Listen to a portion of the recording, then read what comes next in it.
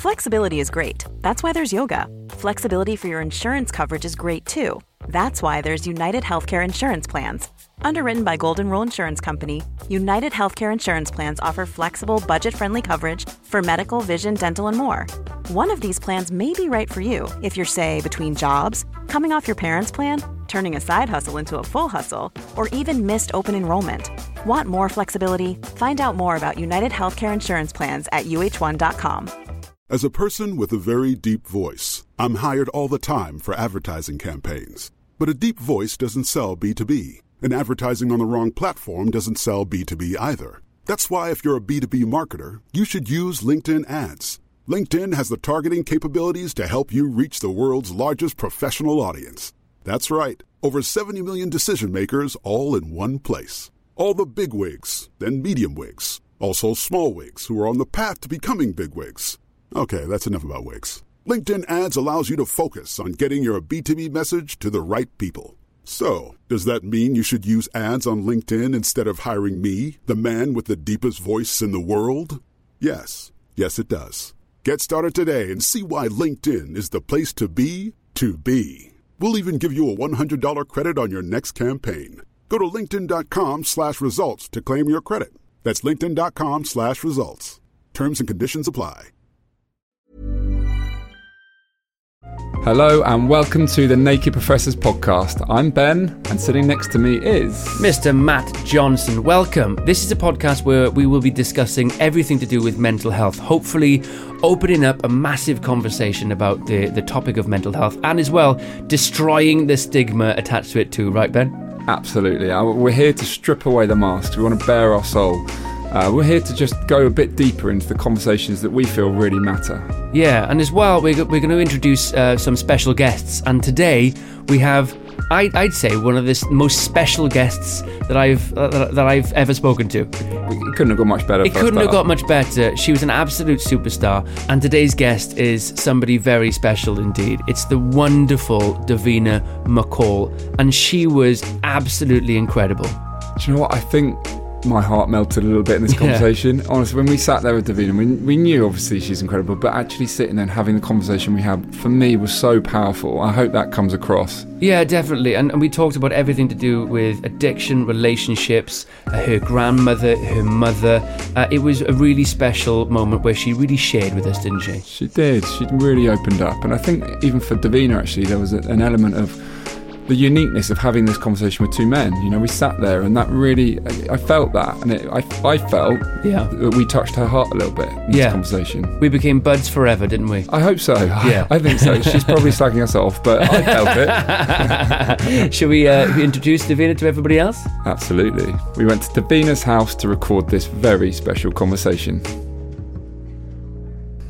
Hello there, I'm Matt. And I'm Ben. And we're the Naked Professors. Hi Ben, how are you today? I'm very good. You doing well?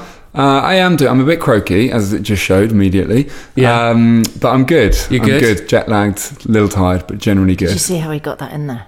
We got to introduce you first before you talk, okay? Whose voice is that? That voice is the voice of the nation, in my opinion. One of my favourite people in the entire world, Davina McCall's in the house today. Yes. Actually, we're in your house. Thank you very much for inviting us. It's a pleasure. Oh, it's lovely. I mean, it's a real pleasure. You make a banging cup of tea. Thank you. You really do. Quite strong. In your commemorative mugs. Yeah. I really like that. I love the royal family. You do love the royal family. I really nice do. mugs. Don't we all? Anyway, thank you so much for coming on to our show. It's a pleasure. Thank you for asking me. No, it's our absolute pleasure to have you on. We're here to talk about mental health and everything that surrounds that. And it's very important to me and Ben, as you know, to talk about this and to normalise this discussion. How important is it for you? I mean, I feel like I was wanging on about looking after our minds a long, long time ago. Because when I first started in telly, which was like 26 years ago. Wow. Yeah, that's mad. 4 channels. Yes, 4 channels. And when I started, I had to come clean pretty quickly about my drug abuse, because I just thought, well, someone's gonna tell on me or sell a story. I'm gonna definitely try and get forward my side of the story before anybody does that. Not because I really wanted to. I didn't want to tell everybody that I was an ex-drug addict, but I thought I better get it out there in my words. And actually the response that I got was amazing. And then I thought, I think people are relieved when somebody really tells it like it is. So then I just started going, well, because back in those days, if you said you went to a counsellor or for any kind of therapy, people would look at you like, something was wrong. You are really broken. Yeah. For me now, I mean, I talk about this all the time. I see therapy as just, I've got somebody that I go and talk to, and if I have an issue, I might just go and talk to her for 2 sessions and just go, I'm struggling getting through this issue.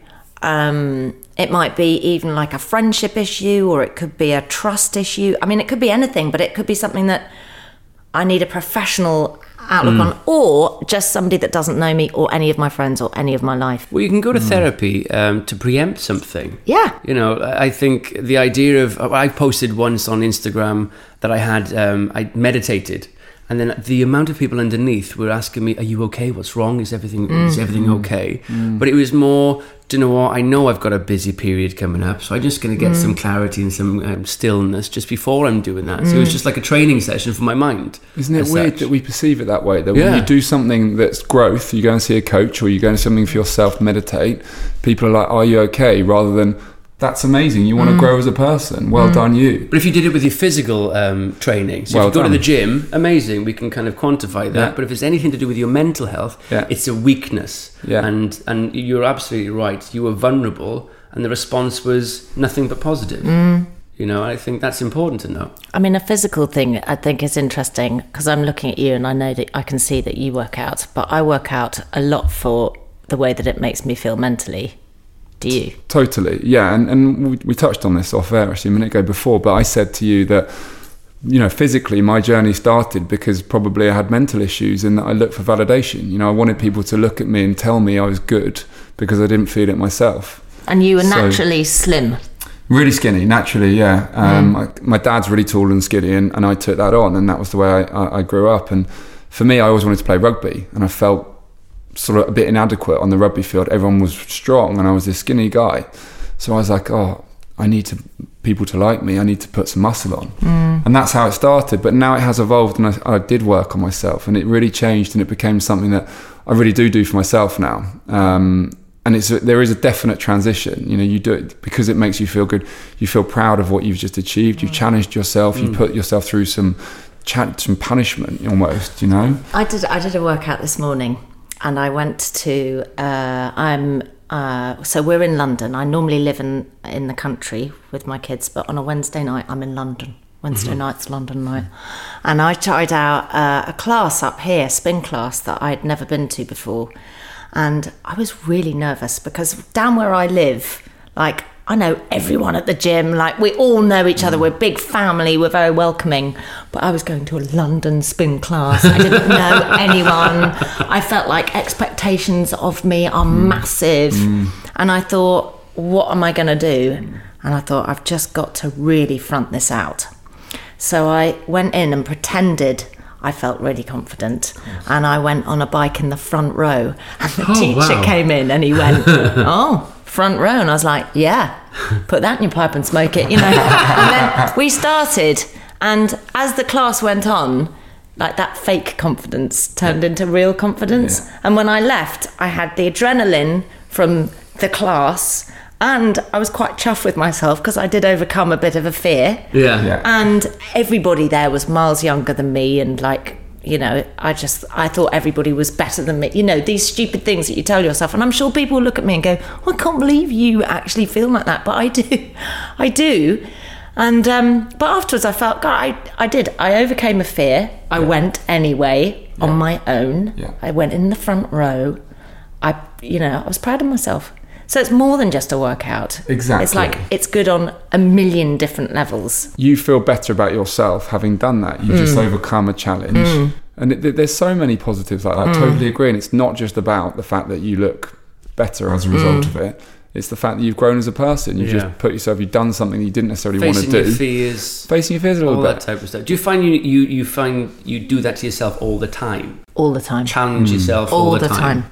Because I have noticed the way that makes me feel. Small challenges leads to big growth. Yeah, I think. Because you achieved a lot publicly with Sport Relief. That huge. That was ridiculous. That was absolutely ridiculous. But that's a huge achievement, right? That's something you could look back on and go, do you know what? I did that. But mental health wise, that was a really interesting. It took me to a really interesting place because you know me, right? I mean, I know we don't know each other brilliantly well, but I feel like I know you a bit and you know me a bit, right? Yeah, I know you. And I see you. You see me. Yeah. And I'm a happy person generally. Like my glass is always half full. And I just couldn't find that anymore. Like I lost the ability to wake up and be chipper.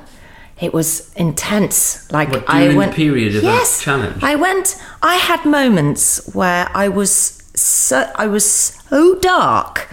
I just couldn't stop crying. And I remember somebody going like, you know, in the sweetest possible way, could you maybe with the next radio interview try and not like cry so much? And I was just like, I really want to stop crying. I want to stop, but I don't know what's happening to me. Really? But what was interesting, I went to the darkest of places, but I realised that it's okay and I can still come back. Yeah. And I also realised that when I think I've got nothing left, I've never really gone to completely nothing, to empty, that I've still got more. Like you think, I can't do this. And actually I went superhuman. Like, and I'm just, I love my working out, but I am a mum. I don't work out every day. I'm not a personal trainer. I work. So I am sort of normal, but I went superhuman. And there were weird times where I thought I was going to break, like snap. And then there were other times where I laughed so hard. Like I had such a laugh and we had such a funny time. And then 5 minutes later, I'd just be on the floor. It was weird. So did you get into your fitness more after that? Or have you always been into spinning and fitness personal training? Like in my 20s, we talked a bit about this earlier, didn't we? In my 20s, I got into fitness because I'd stopped clubbing. Yeah. And I started... so when I was clubbing, I was going out clubbing 4 nights a week, maybe, and pogoing effectively for 6 hours, like every night. So I was really fit. Yeah. And then I stopped clubbing and I stopped taking drugs. So I started probably eating better. Yeah. And no exercise. And then on top of that, I stopped smoking, which was like a stone straight off the bat. And I thought, oh my goodness, I'm going to have to do something. So I joined a gym. I just sort of did it to do a bit of maintenance. I didn't really enjoy it. It was a chore. And then when I was pregnant with my second child, and I hate women that look like they've got a football up their t-shirt when they get pregnant, because my face gets pregnant, my ears get pregnant, my hands get pregnant, my feet get pregnant. I mean, I'm like, just everything explodes. And I was pregnant with my second child, and I thought, my goodness, I'm going to have to really do something after I've had Tilly. And I met this amazing woman, Jackie, and she was like a little bouncy pixie, and she got me into the joys of exercise. And then as I've progressed, the thing that I've discovered in my late 40s, and I'm nearly 51 now, is classes. And oh my God, I like the camaraderie of classes. And we were talking about this as well, the sharing. I mean, I did a dance class with this woman, Faye. I love dancing and I feel like I've got good timing, but I'm so stiff and I'm not loose at all. Like I'm always trying to look like Faye, and she's so loose and cool and everything. But it was a bunch of sort of... it was just a bunch of women from Tunbridge Wells, probably all in their like 30s and 40s, and I'm 50. And it actually got a bit emotional at one point because we'd all come together and we were all doing something that we felt enormously uncomfortable about, which felt like stretching ourselves emotionally and physically. and watching people release and do something and really let rip was really weird. It was very powerful. And so exercise does that for me as well. I mean, there's been lots of times when I've cried or somebody else has cried, or I said to somebody at the class on Friday, "Hey, how you doing?" She burst into tears. We had a quick chat before the class. Wow. It's really it is a place where we all come together and do a lot of healing, not just physically but mentally too. When you do exercise, though, I do think it opens up your conversation. I don't know if it's because you build a bit of confidence and you've exercised and you feel the endorphins, but it does allow you to, I feel, have that a bit more confidence to then vocalise what's really going on a little bit. I often find that when I exercise, when I come out the gym, I'm feeling really inspired, or lots of creative ideas come, lots of things come up in a really positive way, or I can have a conversation with my mum in a deeper way straight after exercising than I did before walking into the gym, where I'd be a bit, not flat, but not, do you know what I mean? It does induce something within you that allows you to open up a little bit more, I find. And I think for women in particular, we get vulnerable in classes because of that, putting yourself out there and looking foolish, and a class is somewhere where you open yourself to being out of your comfort zone, and that's scary, and you do it, and so you get a bit vulnerable, and that's when you're like, oh my God, I'm open for talking about stuff that potentially I wouldn't. Can we talk about that? Because can we talk about the power of vulnerability? Because you've just touched on it there, but we also touched on it earlier, where all three of us we've all shared stories. You two very publicly, and I did publicly as well. People don't know me, but and we've all received a huge amount of positivity off the back of that. And initially you're like, oh my God, I'm going to go and talk about this. Yeah. This is not my proudest moment. It's not kind of my finest hour, but yet the amount of positivity and the reaction that you get from it is incredible. And I think we are entering to this stage now in the world where people are starting to realise that they want to see the real you, and nobody's perfect. So you're thinking you've got this going on, you're thinking you've got that going on, but so is that person, that person, that person. Suddenly when you share it, they're like, wow, okay, I'm not on my own. They're human as well. We've all got something. And actually, when you open up your heart, people see you. It's incredible. Vulnerability is probably one of the best characteristics in a human being, but we all still fight against it. We're all very much aware that if you see a superhero marked or cry or see them vulnerable, it's the best point of every movie. And then the only way is that we all know what we like from a Big Brother contestant or a Strictly Come Dancing contestant is the bit when they were nearly knocked out and then they got the character to go back up there and they cried and they were vulnerable and they let themselves go, so we see the real them. We all are aware that that's the best quality, but we still try and hide it. Yeah. Well, I'm going to put my hand up there and say I have been the worst person for that. I am terrible at asking for help. Yeah. I'm just like the worst. And often I would say that people would say of me, yeah, but you're fine. Like, you don't get that. I was like, this is the impression that I'm giving people, that I don't need help. And I'm not talking about, I'm talking about ridiculous things like,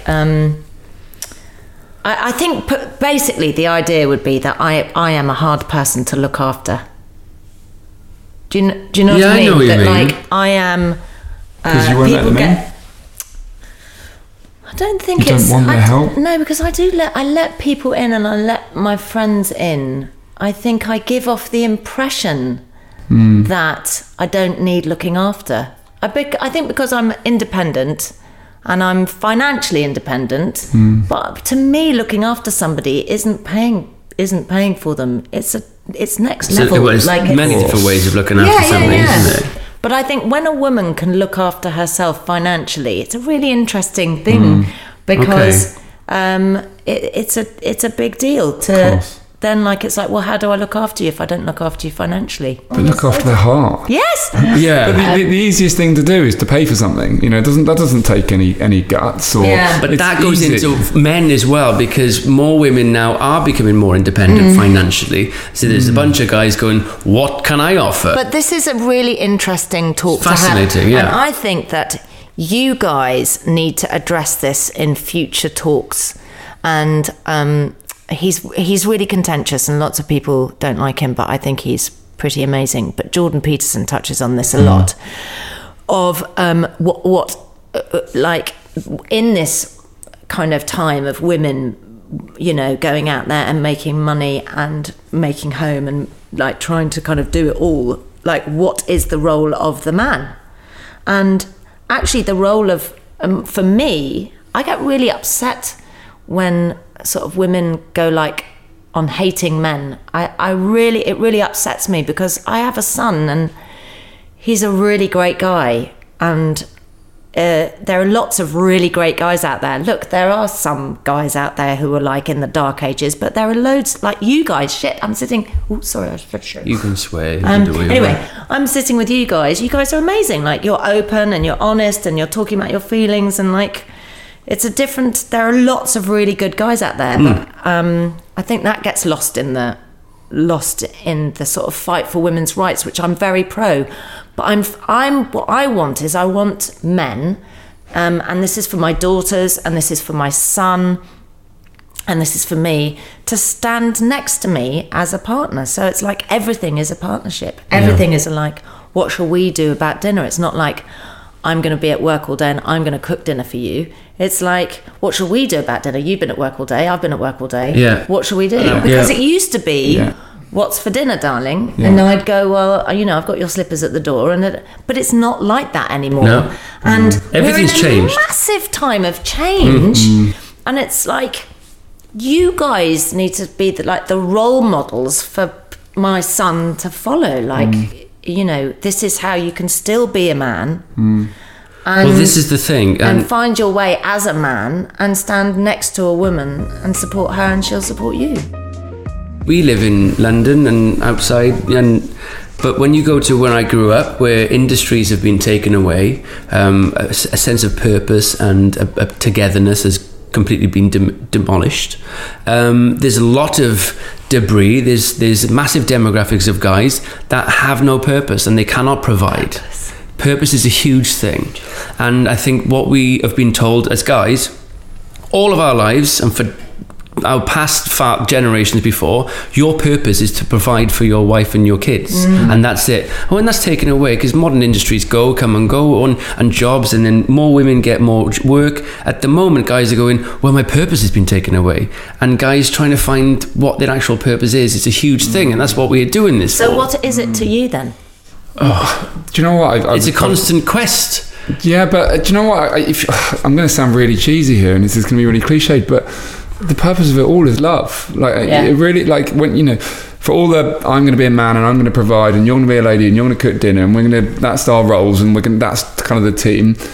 Like, there'll always be a sense of emptiness for me if that's it's got to be from a place of love, where it's not about the man paying for dinner and all that stuff. It's about the two opening their hearts to each other and connecting at a properly deep level. That's what it's about. That because the really important thing is that you just keep talking. So if there is an issue where you think, actually, that's really niggling me, that's niggling me, that you know, you were expecting me to do this, or that I've been doing this, or just talk about it, because it's the little things that grow into big things. And it's ridiculous, really, because actually, if you just try and keep talking, keep the conversation open, and without love, like, that's so hard, isn't it? Yeah.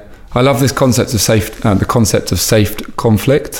So the idea of the ability of being able to talk about anything with your partner, and it not being judgmental or personal, it's for the good of the two of you that you're sharing these things. Because like you say, a tiny thing, you know, you never put your breakfast bowl away.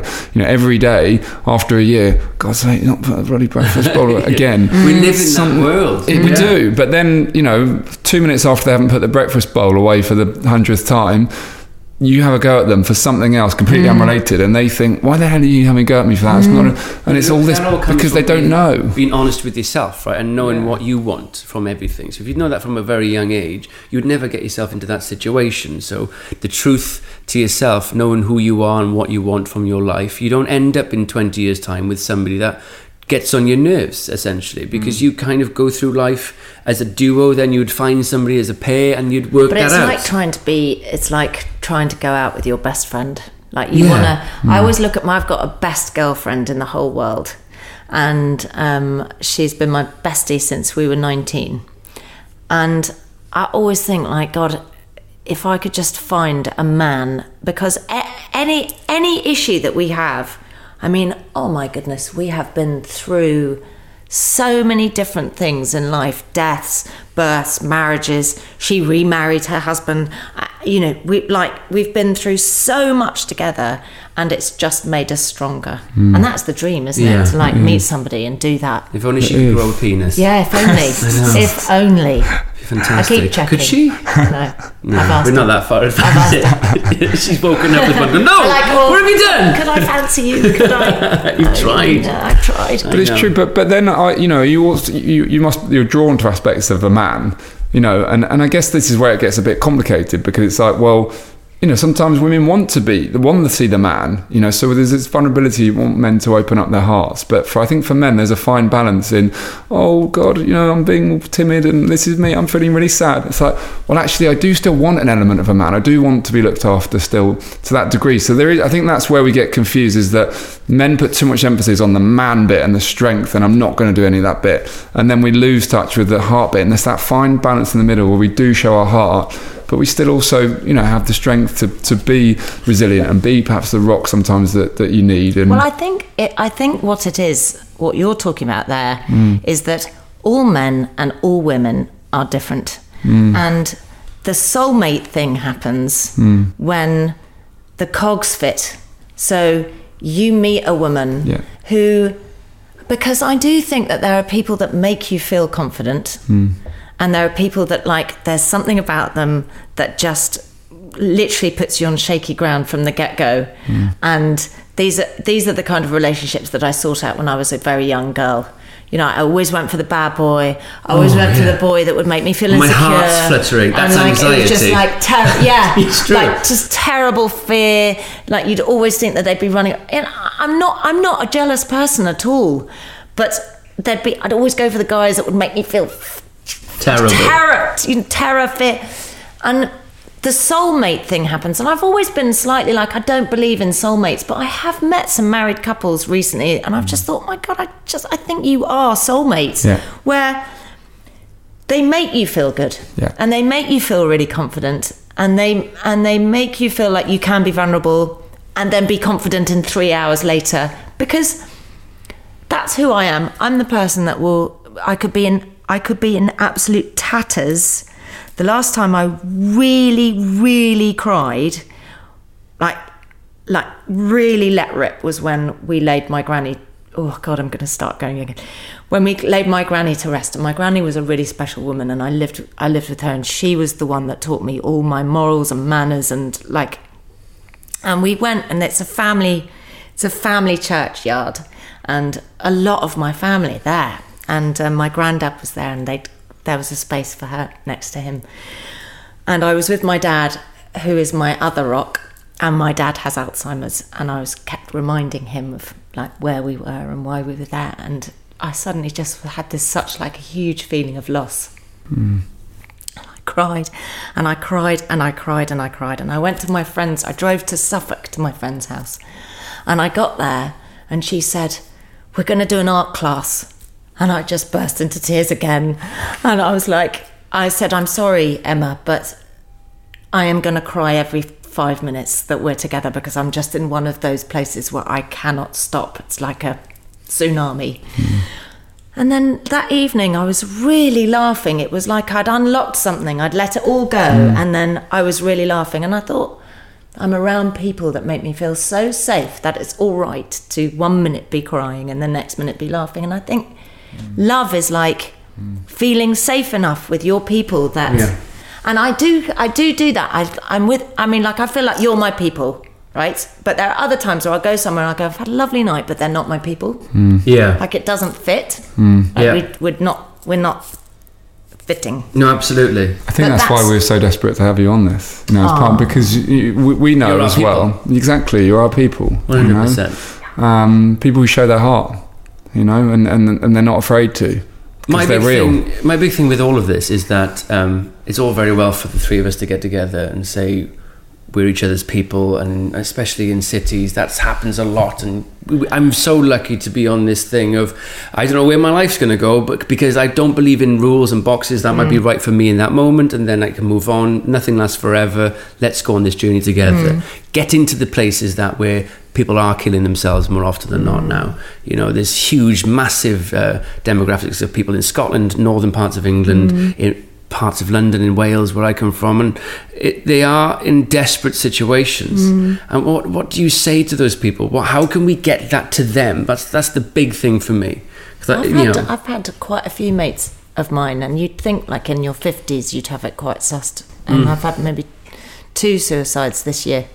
Same. Friends of mine. And I think the hard thing is that I feel like sometimes those people, that is an illness where it's an imbalance, but it's asking for help, isn't it? But I think when you're in depression, I mean, I'm, touch wood, I'm very lucky because I don't think I've ever really felt depressed. I've always felt that there's hope. I've felt enormously sad, and I feel often that I'm grieving loss of something, you know, just like moving into a different phase of my life that often means saying goodbye to something else, and that's sad. But I don't get depressed. And I know, and I've seen friends of mine that have depression, it's when you're in it, you know that all your friends would be saying, but why didn't you call me? But you're like, I couldn't call you, I was in it. But that is the one time when you need help. So I think it's more for people like me to be really fucking vigilant. That's even worse. But to be really vigilant of your friends, like be vigilant and watch out for people that you know get those moments. Normally, being a little extra can be a bit much. But when it comes to healthcare, it pays to be extra. And United Healthcare makes it easy with Health Protector Guard fixed indemnity insurance plans. Underwritten by Golden Rule Insurance Company, they supplement your primary plan, helping you manage out-of-pocket costs without the usual requirements and restrictions like deductibles and enrollment periods. So when it comes to covering your medical bills, you can feel good about being a little extra. Visit uh1.com to find the Health Protector Guard plan for you. Join us today during the Jeep Celebration event. Right now, get 20% below MSRP for an average of $15,178 under MSRP on the purchase of a 2023 Jeep Grand Cherokee Overland 4xE or Summit 4xE. Not compatible with lease offers or with any other consumer incentive offers. $15,178 average based on 20% below average MSRP from all 2023 Grand Cherokee Overland 4xE and Summit 4xE models in dealer stock. Residency restrictions apply. Take retail delivery from dealer stock by 4/1. Jeep is a registered trademark. I can go through an entire day without speaking to anybody, an entire weekend sticking in my flat and not being sociable, and I'm very shy. You isolate. I'm either or.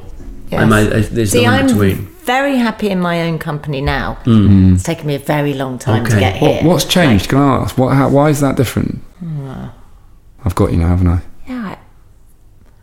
I guess getting older, happier in my own skin. Would you say that it's a case of you've learned to love yourself? Yeah, definitely. I think that's it, isn't it? When you can become happy in your own skin when you've seeking validation from others is not great, and not seeking a constant level of happiness. I think there's enormous pressure on all of us now to be happy all the time,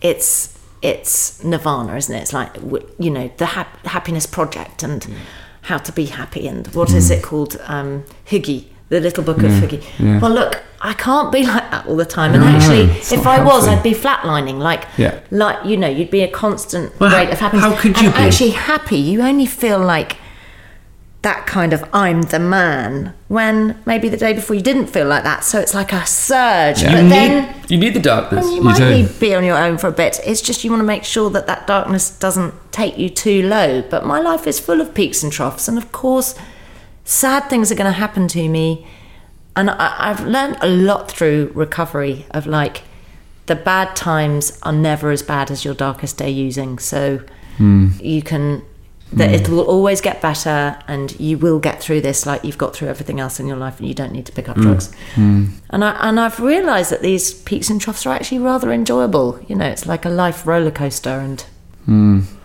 Yeah, they are. It's part of it. Cracks to let the light in, isn't it? Yes. Like letting it go inside. Yes. That goes back to how it's so important that sometimes we're not okay, and that's okay. Yes. Because you can't always be happy. And I've actually got a thing about ambition at the moment, because I really feel we're in this hugely ambitious world where right from a young age it's ambition.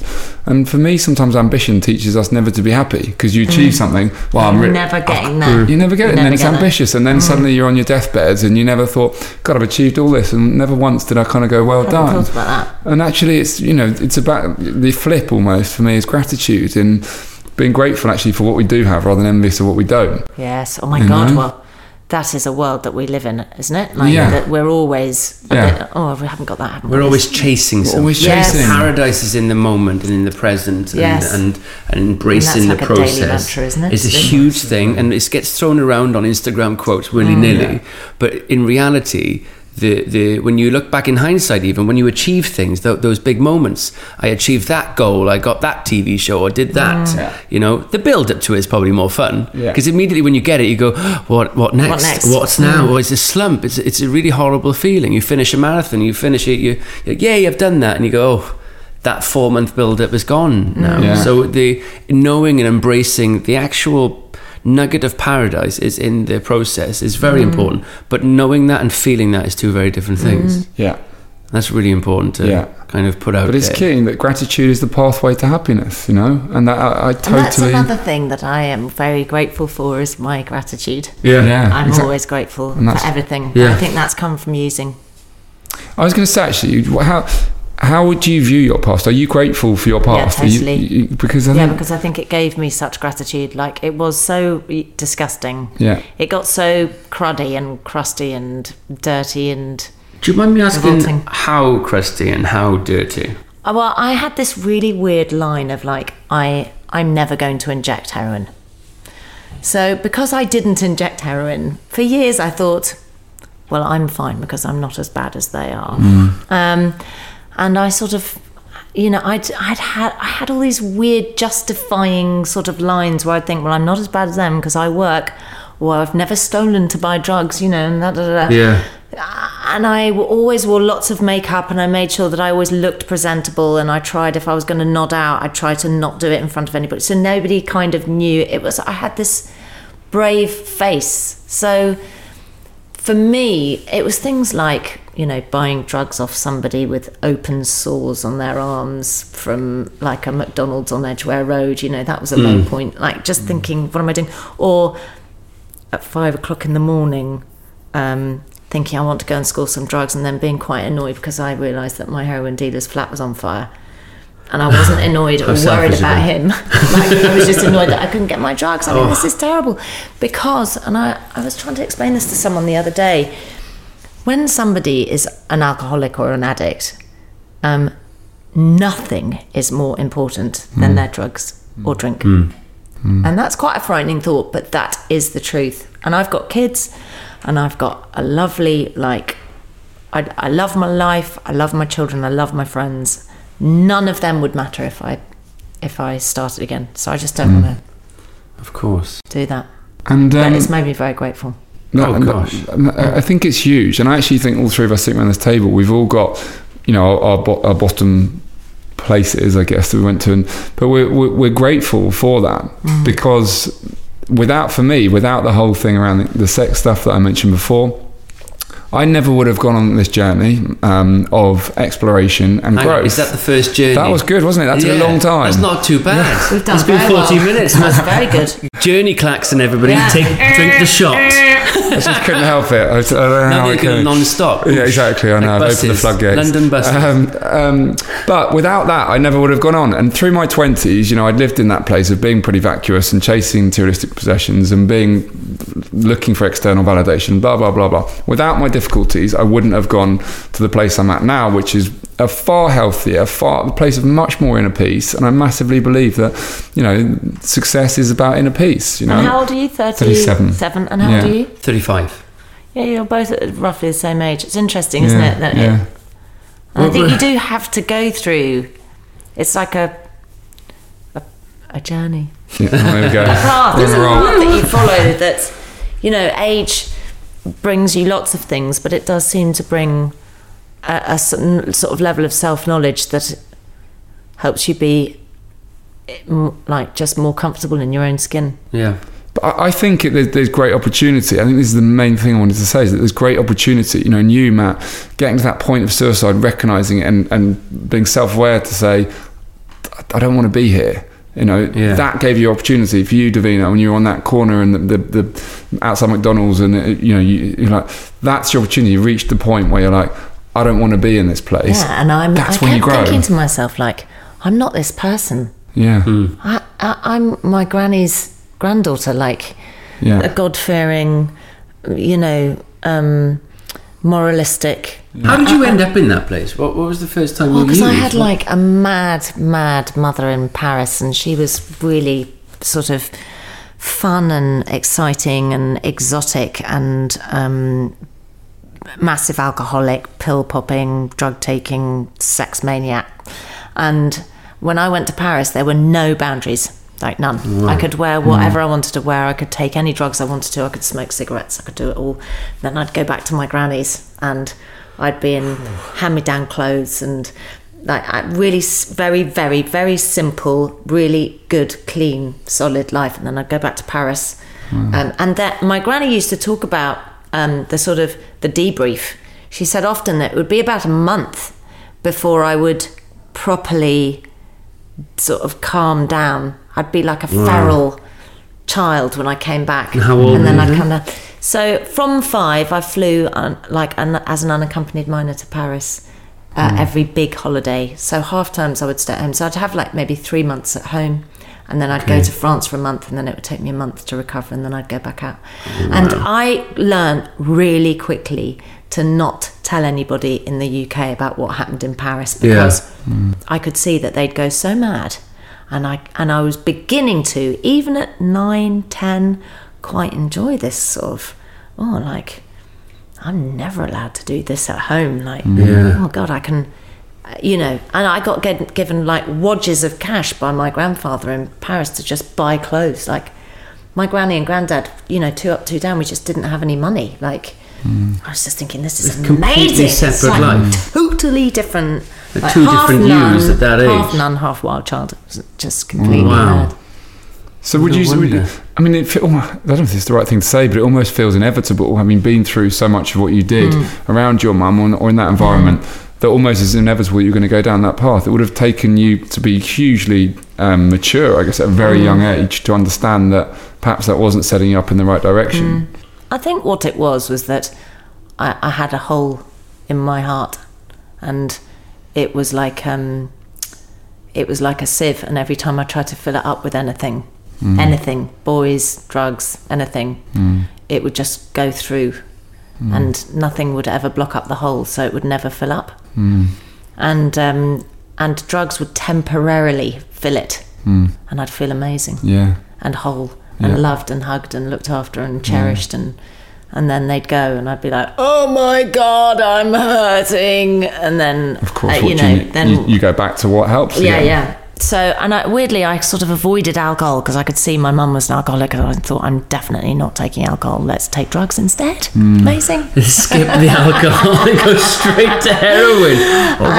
And it was, you know, and I've been so careful not to glamorise or glorify or, you know, ever say anything, because drugs did take me to a really dark place. And I always say to the children, told my kids the whole story, and I tell it to them again and again and again, because I think repetition, you know, I don't want you to forget any of this story, because it's Russian roulette. You start and you don't know if you're going to be one of the people that can just go, oh, actually it's midnight, I'm going to stop and I'm going to go to bed. Or are you going to be the person that's at 5 o'clock in the morning annoyed because your dealer's flat's on fire? That's the thing. When we say we went through these bad times and it's made us the people we are now, it's not saying that everybody should go through that bad time. In a way, I feel like I've been through that terrible time, so you lot don't have to, or my kids don't have to. What would have helped you? Because when you were in it, did you reach out? No, not at all. Like, no. Why? No, I at the time I had a very loving girlfriend, and that situation was very positive, but I was just going through something I didn't understand myself.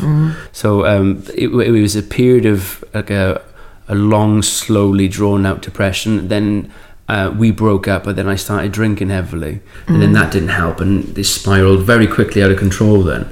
And I'm not saying that's been a part of me. Depression hasn't always been a part of me. Maybe it has when I was a kid, but I had ways of dealing with it when I was a kid. I used to run off and hide and draw on my own and play guitar, and that was my mindfulness. But for some reason in my 20s, I'd lost control of what made me tick and who I was, and how to deal with certain dark thoughts, etc. And then it got out of hand. But I didn't, in the moment, at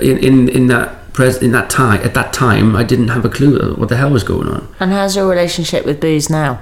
It's good. It's really good. It's healthy. I was very lucky that the depression came before alcohol. The alcohol didn't cause depression. Yeah. So, and I see people with addictions and who live with it that people that can't drink forever because of their period. And I'm very lucky. I can have a glass of wine with food and not feel like I need 3 bottles of it or something. You know, I like a drink as much as anybody, but that's where I'm very lucky, definitely. It's funny because I remember thinking that it was just the worst thing ever not being able to have another drink. I kept thinking, they keep saying it's just for today, like just don't have a drink today. But I was thinking, I'm not going to have a drink for the rest of my life this way. And now if somebody waved a magic wand and said, you know what, drink, you can drink, I wouldn't. You wouldn't, just in case? No, not even just in case. Don't want to. Don't want to. Not That's interested. nice. You don't need it. No. I do think it's. I was saying to you earlier, Matt. It's sometimes a really sad situation where we feel like we have to have a drink to have a nice conversation. I'm like, what? Can't we just have a really lovely conversation and drink some water or some green tea or coffee or whatever, like we're doing now? It doesn't have to. We don't have to. I love meeting my friends, but I don't want to necessarily have to drink with them. I'd rather have a lovely conversation, wake up feeling great in the morning, and go about my day. But I just want to go back to Matt, because this is something I wanted to raise with you as well, but about what could have helped you. I mean, a big thing for me in what could have helped you is education at an earlier age. You never knew the power of your mind. You didn't know where happiness existed or what would make you happy. You were doing what you thought did make you happy. You were going out partying. You thought this was great. This is fun. And you ended up in this dark hole, and you were like, well, this is weird because I feel like I've got it all. I'm a handsome guy and there's lots going on in my life, and yet I feel like this. And then you felt angry about yourself, feeling... Well, yeah, I used to hate myself because I was like, who the hell are you to feel depressed about this? What have you got to be depressed about? But it's like, well, who can blame you? Because you never had any education to give you any idea about what mindset is powerful or helpful. You just went on the path. And Davina, with kids, is there anything that you try and do with them, or how do you feel the education? As a parent, I'm a completely different parent to my parents' generation, and I think that the next generation of parents will be even more different. I mean, my kids rip the mick out of me so mercilessly for my little catchphrases, because when they were little and if someone was being mean to them, I always used to say to them about standing under your imaginary umbrella. I do it all the time. So if somebody's yuck to me, or somebody's being angry and it's clearly they're not angry with me, they're angry about something that happened this morning, I I physically don't do it, but I kind of put my umbrella up and I just sit underneath it and I let it rain over me, but it's just trickling over there because I just think it's not going to touch me. Or I'll put on your golden cloak, put your golden cloak on and go and so now they're 17, 15 and 12. My 17 and 15 year old go, you putting on your golden cloak. all right, listen you guys, it got you through. So they are so much more aware. My son is so much more chatty about feelings, and in fact the school are amazing, and I think as a parent, I talk to them a lot about everything, every feeling. You know, it's not usually like, how was your day today? It's like, well, how are you feeling today? And was it a good day? Or, you know, what was your favourite part of the day? And what was the worst bit of the day? Often it's pudding, you know, food, like some sort of food-related thing for my son. But sometimes he'll say, oh, I had a tough time in a lesson, or I don't understand this. And you think, okay, well, we can do something about that. Yes. Or the really amazing thing, I mean, stuff I'm learning all the time is about like negotiating with a teenager. So somebody said to me, don't never say no to a teenager. And I thought, you've got to be nuts. Like, of course you've got to say no to a teenager sometimes. They're going to do something. And usually it's about something like, could you pick me up at this time, or could you... So she might say to me, can you pick me up at 1 from a party? And I'll go, oh, I'm struggling a little bit with 1, but we'll sit down and I'll want to go, I can't do it. And she'll say, oh, but it's a really good party and da-da-da. And I'll go, how about we compromise? Could I pick you up at 12:30? And what I do is I set the alarm and I go to bed and I pick her up in my Jimmy Jams. But the difference is that I didn't say no. So she didn't storm off and say, I hate you, and slam the door. And we sat down and she feels like she was heard. And then I feel like she did hear me, that it actually is a struggle for me to wake up in the middle of the night and go and pick her up. And then I have to come all the way back home. Then I don't get to bed till 2. And then my son's up at 7. You know, it's like, it's tough. She gets to sleep in till 10. Yeah. But actually, if I explain all of that, she goes, oh, yeah. Because teenagers, the world revolves around them. They don't get it. And so... we all feel heard, argument avoided, best thing ever. Well, that never happened in my day. No, because my parents didn't know that. They didn't have the tools to sort of... so I feel like we get a lot more tools nowadays. I could talk to you all day. We have, actually. And there's one thing that we want to ask you. Oh, yes. And that's what we're going to do now throughout our podcast is we want to ask you, not in a long-winded way at all, what would you say to your younger self? What advice would you give? The first thing that I would say, and this was such a revelation to me, and I got hypnotised 3 years back, and he took away my fear of abandonment.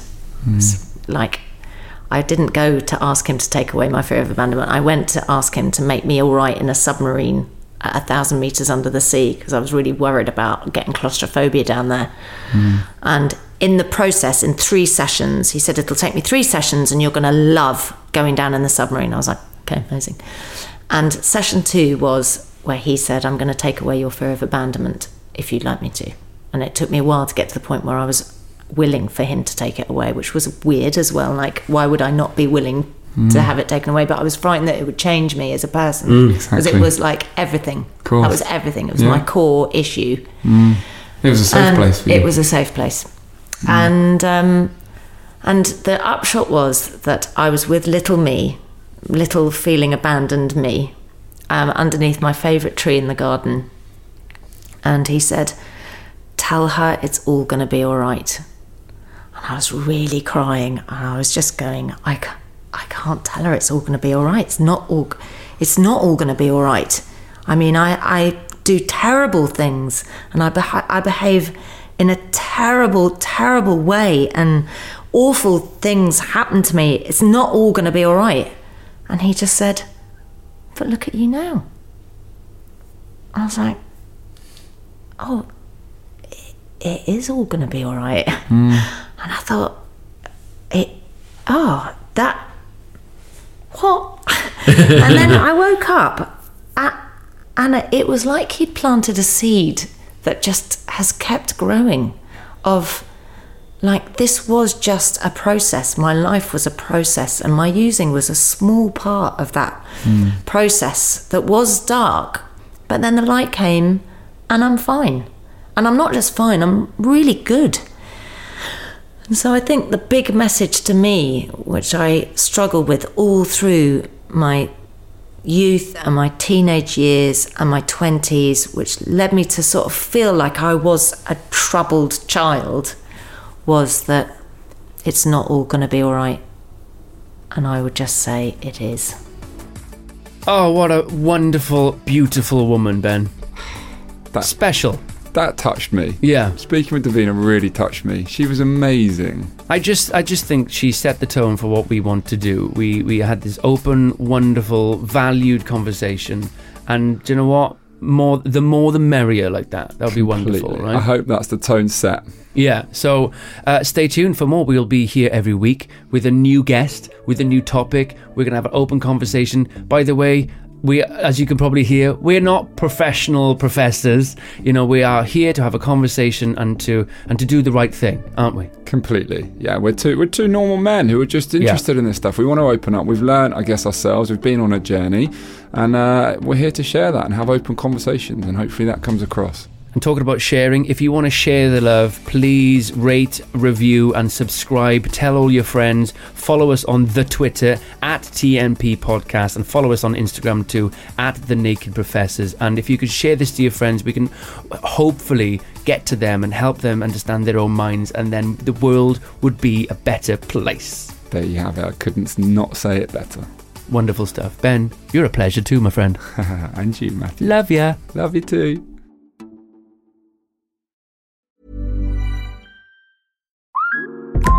Instacart shoppers know groceries. They know that you can't make guacamole with rock-hard avocados.